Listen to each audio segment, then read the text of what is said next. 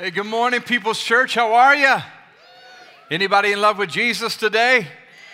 Hey, awesome. So glad to see you. Welcome to those of you that are visiting here with us today. So glad you came just to check out what God is doing here at People's Church, and we hope that you feel right at home, that you feel loved and welcome. And for everybody here, I believe that the Lord has a word for you today, that it's not by chance that you are here, but God brought you here because He wants to do something in your life. So why don't you just turn and tell your neighbor right now, get ready, God has something for you. Go ahead, tell them that. Say, get ready, God has something for you. Pastor Herbert has been preaching in this series on storms, and man, this has been so powerful. Anybody else been blessed by this series? You're just enjoying it? I know that I've personally been impacted by it, and then just even talking with people between services on different Sundays and hearing specifically how God has been using it just to strengthen them, to help them, to encourage them. This has been a powerful series. And so we continue that today with this sermon series, Storms, specifically how to handle financial storms. And we all handle different storms different ways, right? I know that there are some people who are storm chasers. Just pray for those people. I don't even know what to say. I mean, somebody who's like, there it is, let's go there. I don't even get that. All right, and then there are others who, hey, they respect it, but I'm not going to lie to you. I enjoy a good hard rain. I like a little rolling thunder. You know what I'm saying? I mean, it's like, hey, that sounds good, and nap time, you know, that I can handle that. My kids don't like thunderstorms. My wife, Casey, abhors like stormy weather, and she would lean a bit more towards the cautious side of things. So it doesn't take much for her to want to rally the entire family to the designated storm closet, you know, in our house. And so she's like, everybody in the closet. I'm like, what's going on? She said, well, the weatherman said there's a chance of rain tomorrow. So let's go ahead and let's get in. And she's got flashlights, granola bars, bottles of water, you know, just in case we're stuck there for, 7, 8, 9 years. She's got it all in there just to be safe. And, I'm a little less cautious. I'll just leave it at that. But anyway, there are different storms that really cause us to respond in different ways. And I want us to look at this storm in the Bible, just to remind us as we jump into this topic on how to forecast financial storms. I want us to look at this story in the Bible, really one of the most popular storms, if you will. It's recorded in multiple Gospels, meaning same story told several different times in the New Testament. And it's a story of where Jesus and His disciples were going to cross the Sea of Galilee. And so I just want us to take a look at this here together. Let's jump into Matthew chapter 8. We'll begin reading with verse 23. If you're ready, say, uh-huh. And if you mean it, say, oh yeah. Look at it, Matthew chapter 8, verse 23. Then it says, then He, being Jesus, got into the boat, and His disciples followed Him.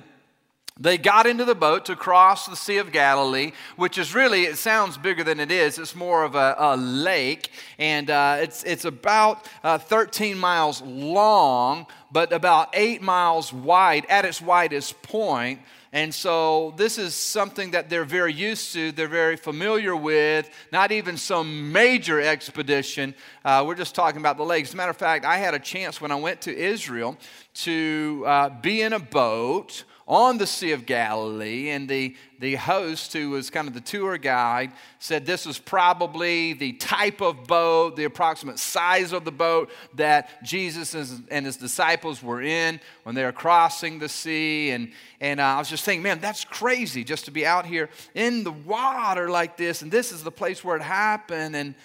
And to look up and see just the topography of the land, and to see nearby Mount Hermon, and to know of the sea level of just the Sea of Galilee, and all of that. When you're looking at that, the tour guide explained to us that this place was really, the way it was positioned, the topography surrounded it, created this perfect bowl, if you will, for storms. So he said it wasn't uncommon for there to be a storm. And so he told us, just referencing Matthew chapter 8, and then turned it over to me. And I got a chance to preach about being on that water and when Jesus' disciples there and all of the storm came and how Jesus commanded with his authority the winds and the waves. It was really, really a powerful moment. But when you read this story here, it says that the disciples were with him in the boat. And verse 24 says, suddenly, everybody say suddenly. Suddenly a furious storm. What kind of a storm? A furious storm. You say, well, what is a furious storm? Any storm that I'm in is a furious storm. You've heard the difference in major surgery, minor surgery, right? If you're going through it, it's minor surgery. If I'm going through it, it's major surgery, right? That's the way it is with storms. We tend to look at other people's storms as like, hey, relax, bro. Take a deep breath. Count to 10. Do it again. It's okay. You're going to be all right. It's not that major of a deal. But if I'm going through it, it's like the sky is falling. And then you see here, it says in verse 24 that this storm was for real, not just because they thought it was, but Scripture says it was indeed a furious storm. Suddenly, out of nowhere, unexpectedly, you're like, wait a minute, I thought that this was a place that they were used to storms. You just described the whole, yeah, that's true, but Scripture is teaching us here that this is indicating to us this was not just a normal storm. Have you discovered in life that all storms are not created equally? You look back at some storms and you just thought, man, this is the worst storm ever. And then a few months later, you're like, nope, record breaker. Or this one right here, this is the worst storm ever. You ever had something like that happen? It's where they seem to get worse and at times more severe than others that you've been a part of in the past. And certainly for these guys in the boat, this was not new that there would be some type of weather surrounding where they were, but they were used to a little bit of rain or a little bit of a storm. But this is suddenly, unexpectedly, without notice, this severe or furious. When you read Matthew, Mark, and Luke, all three of these writers describing this scene, they kind of described it in just slightly different ways. Some require explaining it or describing it as like an earthquake of shaking. So the winds and the waves were so strong and they were so powerful as if the earth was shaking and creating the severity of the storm. You look in another place and it's described as a tornadic or tornado-like storm. The winds were so severe, it was as if they were in the middle of a tornado. So it says, suddenly this furious, earth-shaking, wind-slapping storm came up on the lake so that the waves swept over the boat. Waves that were probably 8 to 10 feet high. That's pretty intense. They're in the boat. They're trying to make this short distance just from the west side to the east side of the Sea of Galilee. This storm out of nowhere springs up, starts coming with tornadic earthquake type force. And now the waves are crashing over them to the point, to the degree to where experienced sailors thought, we're going to die.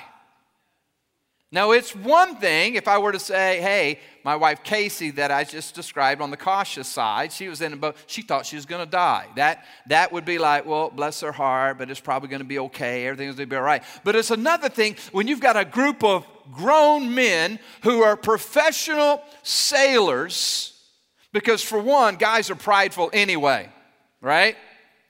Fellas are too proud to admit it, but the ladies should have said amen right there. But the guys are prideful, meaning we don't like to acknowledge weakness. We don't like to acknowledge that something scares us. We don't like to acknowledge that we're afraid of something. We don't want to acknowledge that we're not strong enough for something, especially when you're talking about a man's man, like a sailor. You know, somebody who's just salty, gritty, you know, out on that little storm. I've been through worse than this before. We'll make it. So you know when you got all those guys going, we're going to die. It's bad news. That's where these guys were, fearing for their lives. So this is a storm of all storms. And yet it says in verse 24, look at it. But Jesus was what? What does it say? Sleeping.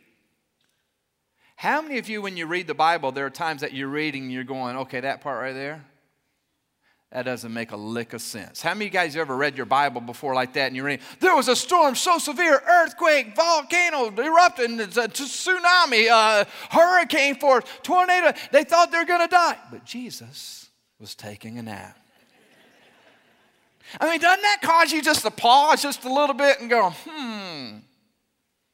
Because like with Casey, when she hears something like that, you know, the weather, she'll get up and she'll check the news. And the guys are on there, okay, there's a tornado, you know, and it's 80 miles or whatever. She'll go and she'll get all the kids that are loaded up in the closet. She'll come and she shakes me and waves, Scotty, get up. I'm like, what is it? What's going on? Tornado. It's coming straight for our house. They can see it on the radar. It's coming towards us. And when she does that, she says it, and then she takes off going to the closet. And you know what I say?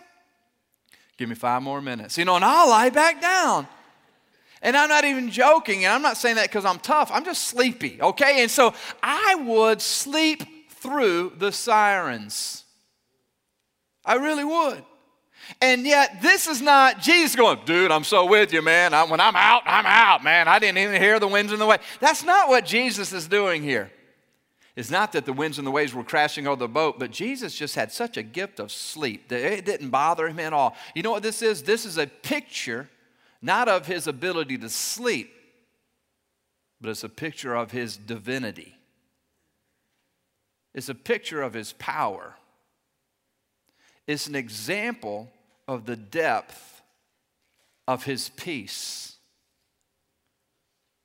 Here's what it teaches us. No matter what kind of shaking, quaking, earth-moving, life-threatening storm you may find yourself in, Jesus is not intimidated.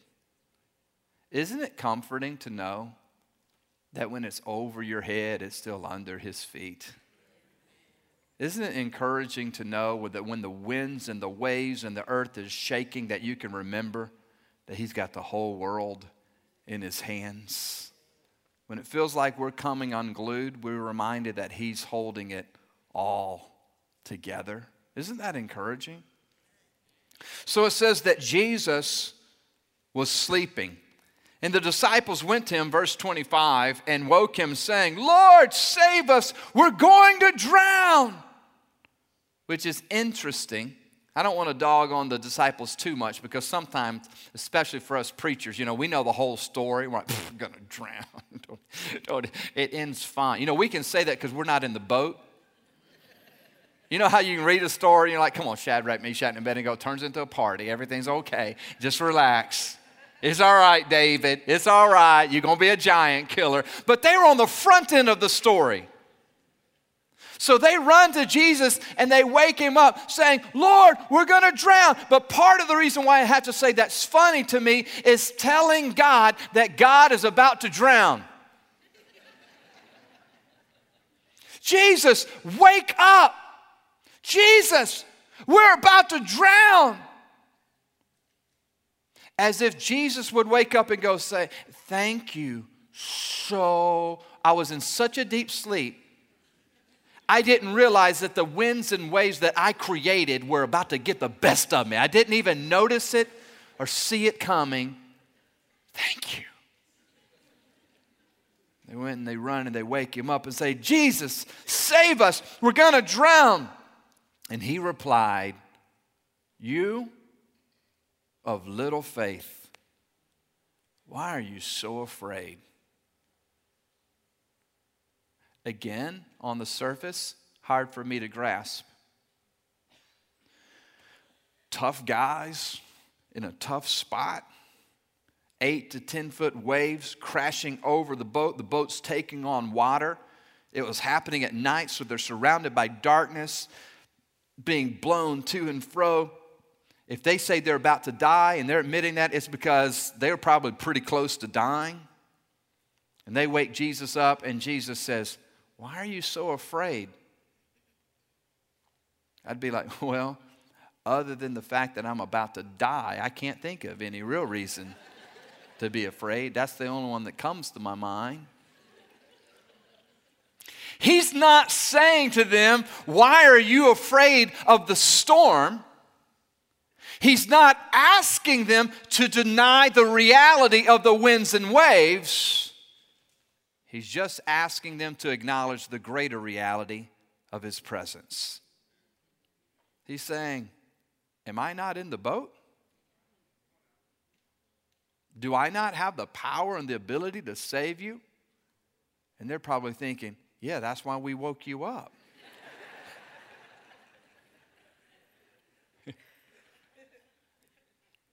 He's not rebuking them for their natural response to what's going on around them. He's teaching them something here that is bigger than the natural. It's supernatural, and He's talking about His ability to provide peace in the middle of a storm. So it says in the next verse, after He teaches them, it's like, hey, no, I'm not saying that that's not there. I'm just saying that I'm here, and it's all good. Verse 26 says, then He got up and rebuked the winds and the waves, and it was completely calm. Completely calm, meaning He told the winds to stop, and when He did, so did the waves. Now think about it. When the winds stop, how do you guys know the waves continue? But when He said, be quiet, it dealt with the root of the issue and the consequences. It's so supernatural because the wind stopped, but when He said be quiet, so did the waves. The place became, the lake became like glass, smooth. How do you try and fight a storm? If a tornado is coming your way, and we're familiar with that here in the Midwest, and what would you do? Go out there and go, I think I'm strong enough. I wouldn't recommend it. I wouldn't try it. You're like, but I'm going to brace myself, and I will put both of my arms out. Or you know what? I've been exercising, so I will push back. You're like, Scotty, that's foolish. I know, but I'm going to have 5 friends with me. Strong friends. 5 of us. And we will, you're like, there's no chance. Like, how do you fight a storm? I'm going to take a baseball bat and I'm going to beat it back. Good luck. You understand, don't you? There's no way we stop a severe storm. So what does Jesus do? Does Jesus dig in? Does Jesus brace Himself and say, it's good, Lord, give me a little room. Hold on, here it comes. Does He work it up? Does He loosen up? Hold on, guys, give me just a minute. Here it comes. Here goes somebody. Come on, somebody hold my tunic. Does he get all ready? Does He? You know what He does to stop a life-threatening storm? Here's what He does. Here's how hard it is for Him. Shh. And it stops. When He said, be quiet, everything did. Which reminds us not just to be aware of the power of the storm, but the power of our Savior. Let's talk about financial storms for a minute. And you're probably like, do we have to? Not all storms are created equally. I mean, there are all kinds of storms, right? There are health storms. There are relational storms. There are financial storms. Sometimes you go through one. Sometimes you go through 2. Sometimes you go through like 8 at the same time. Anybody ever had that happen? I just want, by a show of hands, how many of you have ever been or you're currently in a financial storm? Just wave at me. Yes, brother, I see the one waving 2 hands back there. I see you. I see you. I feel your pain. I'm with you. Yeah. Financial storms.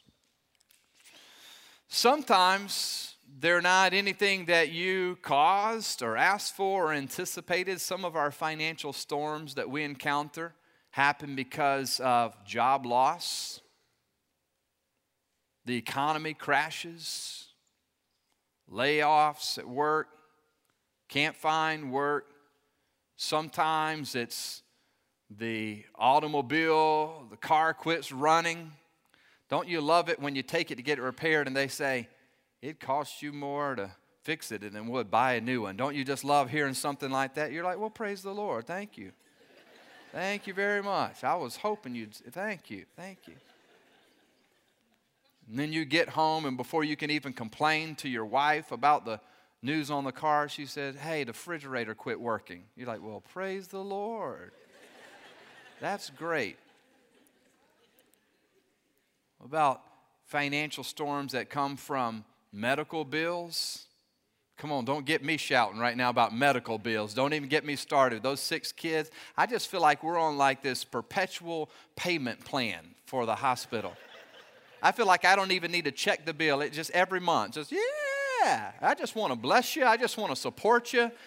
Yeah, put this towards something that we owe you.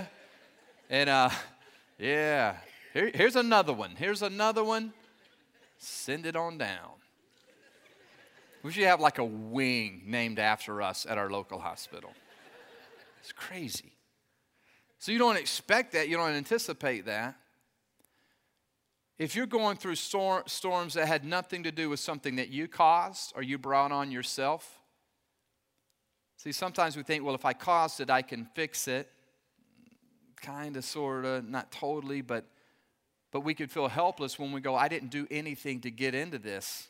How am I supposed to get out of it? Here's a word that you have to remember, is that when you're going through storms, even when they're ones that you didn't choose or didn't do anything to bring it on yourself, as long as you're anchored to Christ, it's all good. Doesn't mean it's always going to be easy, but you don't have to run for your life or scream for your life thinking that there's no way out. You can just know that if Jesus is in your boat, let me say it a different way. When you're in Jesus' boat, you don't have to worry about drowning. Come on, aren't you thankful that if God is with you and if you're with God, you don't have to worry? I want to focus this portion of our talk, though. What about the storms that you can prevent? Because meteorologists have all kinds of tools and all kinds of equipment to predict storms. They've got radars, they've got satellites, they've got these different sensors, they've got weather balloons, and they track weather patterns, and they spend all of this time on all of these calculations. And yet, I don't know about you, but it's crazy to me when they can spend all of that time and all of that money and all of that research and say, there's a chance of rain today. I'm like, all right. 20% chance. Well, I'm going to put it at 28%. Like that makes a difference if I'm going to take an umbrella or not. 28%, oh, it's just 20%. Okay, well, that's better. And there have been times, I don't know about you, and there's probably a weatherman in here in the room. Listen, I love you, man. I'm not dogging on you. You're probably right more than any other meteorologist in Oklahoma, all right? Just so you know, I'm not dogging you. But I've looked at my phone at times. I look and it say 0% chance of rain. Have you ever done this before? 0% chance of rain. And look out the window and it's dogs and cats coming out. Have you ever done that before? You're like,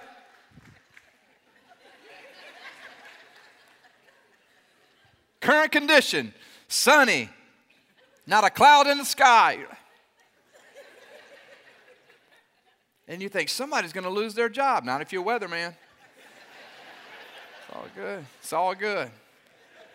Hey, we got 18 inches of snow coming tomorrow. Kids are all excited, you know. And we don't get excited about fifth or sixth snow, but you know that first snow, that very first one of the season. 18 inches of snow for our folks. You want to be careful. Hit the stores, get bread, get milk, get everything. Oh, he's scurrying, looking out, nothing. Next morning, you look out and nothing. Like,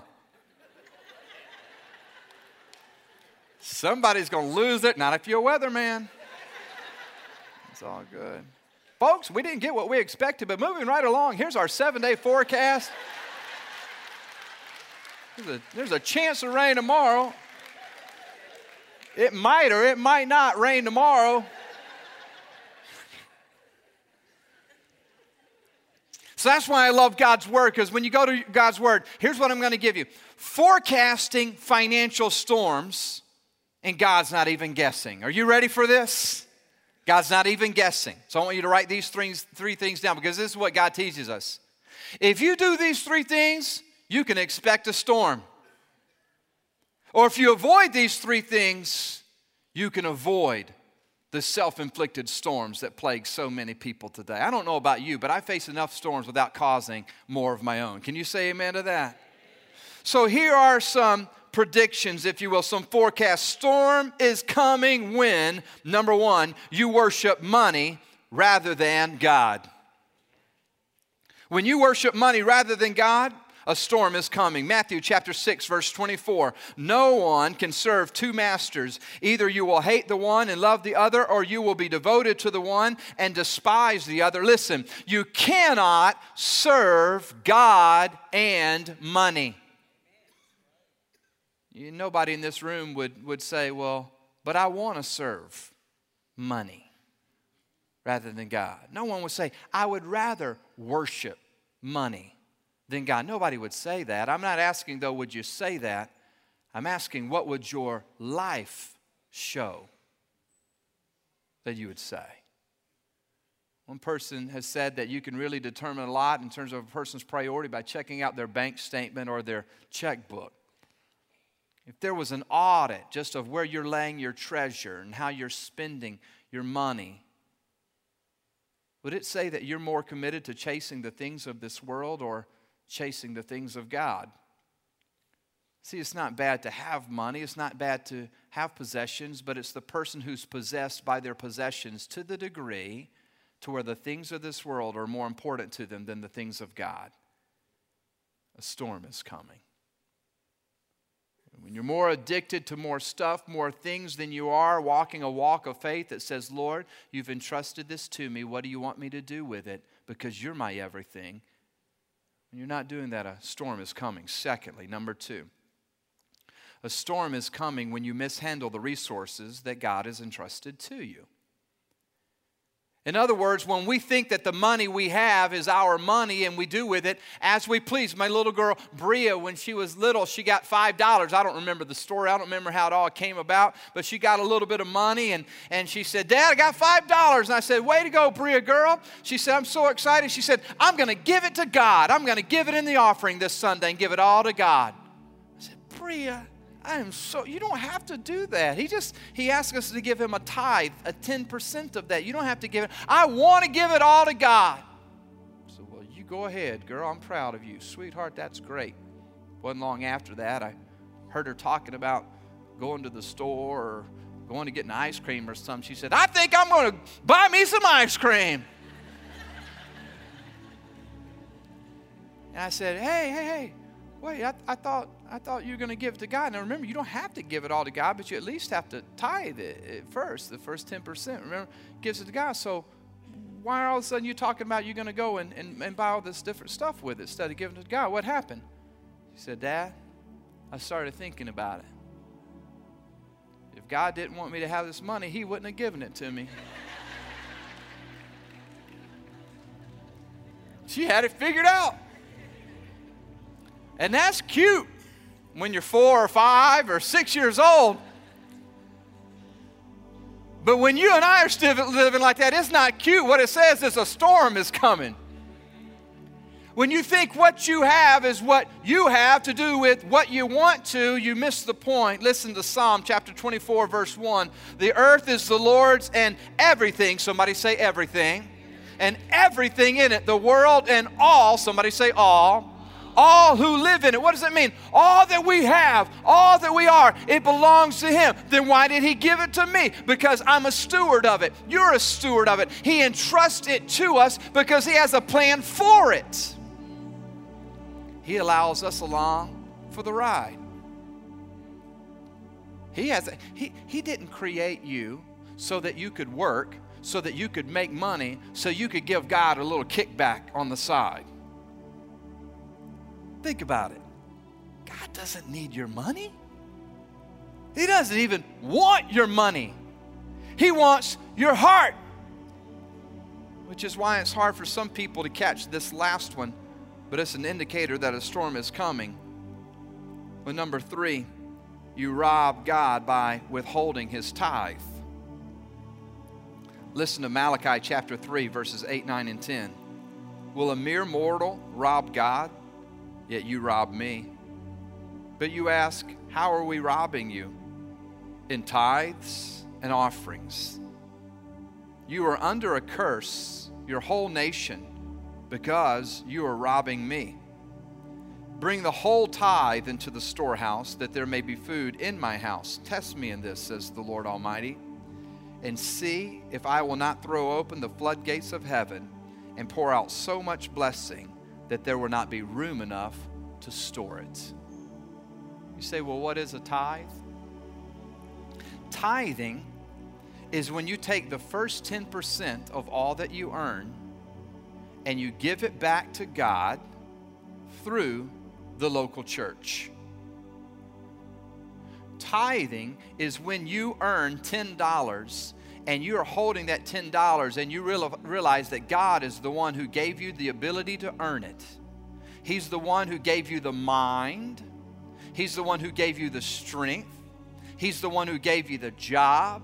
He's the one who enabled you to earn that $10. When you take right out of the gate, the very first 10%, you take $1 and you give it back to God through the local church, you are saying, God, I recognize that all that I have is yours. You are my God. I recognize, Lord, that you've blessed me, you've helped me, that my heart might be turned towards you. So rather than taking the gift and running with it, before I take a single step, I acknowledge that all that I have is yours and that I love you more than money. It's a recognition, Lord, that my hope is not in my bank account. And somebody needs to say, thank you, Jesus. My hope is in you. So even if I lose my job, I know that the same God who provided this $10, I can trust that you will continue to provide, because my boss is not my God. You are my God. You're my provider. So rather than just say that in church, I live that with my life. By the first dollar for every 10 I get, it's worship back to the Lord through the local church. Some people go to church and then they try to be generous or do some good things and maybe give to, some non-profit organization, or they give towards some ministry, which is totally cool and biblical and honoring to God, but that's not a tithe. The tithe is the first 10% that you give to God through the local church, and then funds that you share or give and invest elsewhere are offerings. You support a missionary, or you give to the dream builders, you give those other things. But the very first step is the tithe. And some people have asked at times before, and they've said, well, Scotty, why would I have to give it here to the church where I attend if I just want to give it to somewhere else? And here's an analogy that I give to them. I say, well, you wouldn't go to one restaurant and enjoy the food and be blessed by it, and get up to walk out, and you take your ticket and you just keep walking past the cash register. And they say, excuse me, sir, where are you going? You need to pay for. Oh, I am. I'm just going to go ahead and run across the street and give it to the people over there across the street. They just look like they could use it, so thank you very much. It's a great meal, though. See you later, and walk out. They don't even try that this afternoon for your Sunday lunch, because you get it that you support where you were blessed. So we start with a house where we come and eat every single week, where God blesses us, where God uses a leadership team and uses a ministry to fill up your cup. You start right there by honoring God, by giving to that house to say, I recognize, Lord, that all this blessing is from you, and I give it to you. And then above that, you give whatever God prompts your heart to do. There's some of you yet to start tithing. You're like, I can't afford to do it.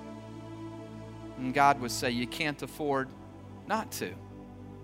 You rob God. There's no way that goes well for you.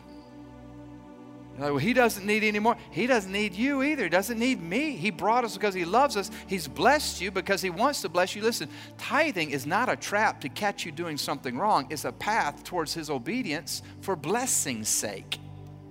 He set it up to say, because as you continue to trust in me and you give that back, I will bless you more. And as you're blessed and you invest that 10% back, I will bless you more. You will never outgive God. Some of you have been tithing, but you've just stopped at that first step. But you know what? There's more fun to be had. He says, when you sow generously, you will reap generously. Well, not too long ago, we had some bills with medical bills that I told you we were facing and looking at, and we hadn't paid off like several of them. And we knew, in addition to the practical things, in terms of being a good steward, you don't spend more than you bring in.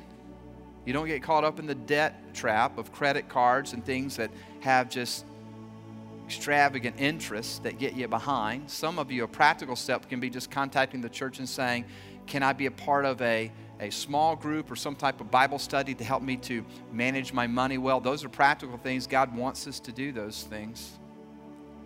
And so we have been trying to do our part. We were in Jesus' boat, and yet just because of medical bills, it's like, man, this is looking very daunting.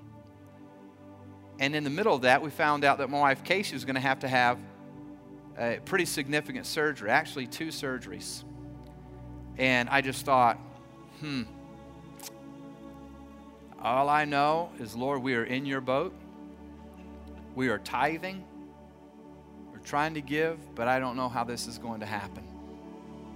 In the middle of that, we found out somebody was going to be facing their own medical issue, and the family was really up against it, and they didn't know what they were going to do. And we felt like God spoke to our heart that we should give them $500 towards their upcoming medical surgery and their bills. And so we did that, and it was such a cool thing because they just blessed the family. They were overwhelmed. They saw the hand of God in it, and we were like, wow. But when God spoke to my heart to give $500 to them, when I knew what we were facing and about to come up against, I was like, well, that's kind of a funny request because I can't even pay for what we're about to do. But I've learned to trust God, and that God's faithful. We gave the family the $500, and it's so cool because just a few weeks ago I had a friend call. He said, hey, my wife and I have been talking, and we know that you guys have Casey's surgery coming up, and we feel like the Lord wants us to give you $5,000 towards your expenses towards that. Can I just tell you that hallelujah revival broke out in my car? Whenever I heard that, I was like, oh, God. Oh, God, you're so amazing. And the reason I just close with that story is to say, I don't know what financial storm you're going through. Today, the best thing you can do is make sure that your heart and your eyes are on Him, not chasing the stuff of this world, that you're using wisdom on what He's entrusted to you. Be smart about it. And make that first step with all that comes in so that the rest can be blessed. Tithe. If you haven't been tithing, maybe even today as you leave, stop by one of the secure boxes, the offering drop-off box, or jump online, peopleschurch.tv. Let that be what you do for your next step when you get home today. Set it up on recurring giving so that it just comes straight out of your income, straight into giving. Do that. Make it a priority. And for those of you that are already tithing, step out in faith and watch what God does when He takes your obedience, when He prompts your heart and speaks to you to give towards Dream Builders and other things. And watch how God blesses you. He loves you. He wants to bless you. He wants to bring you out of storms. He's given you a path. Follow His voice.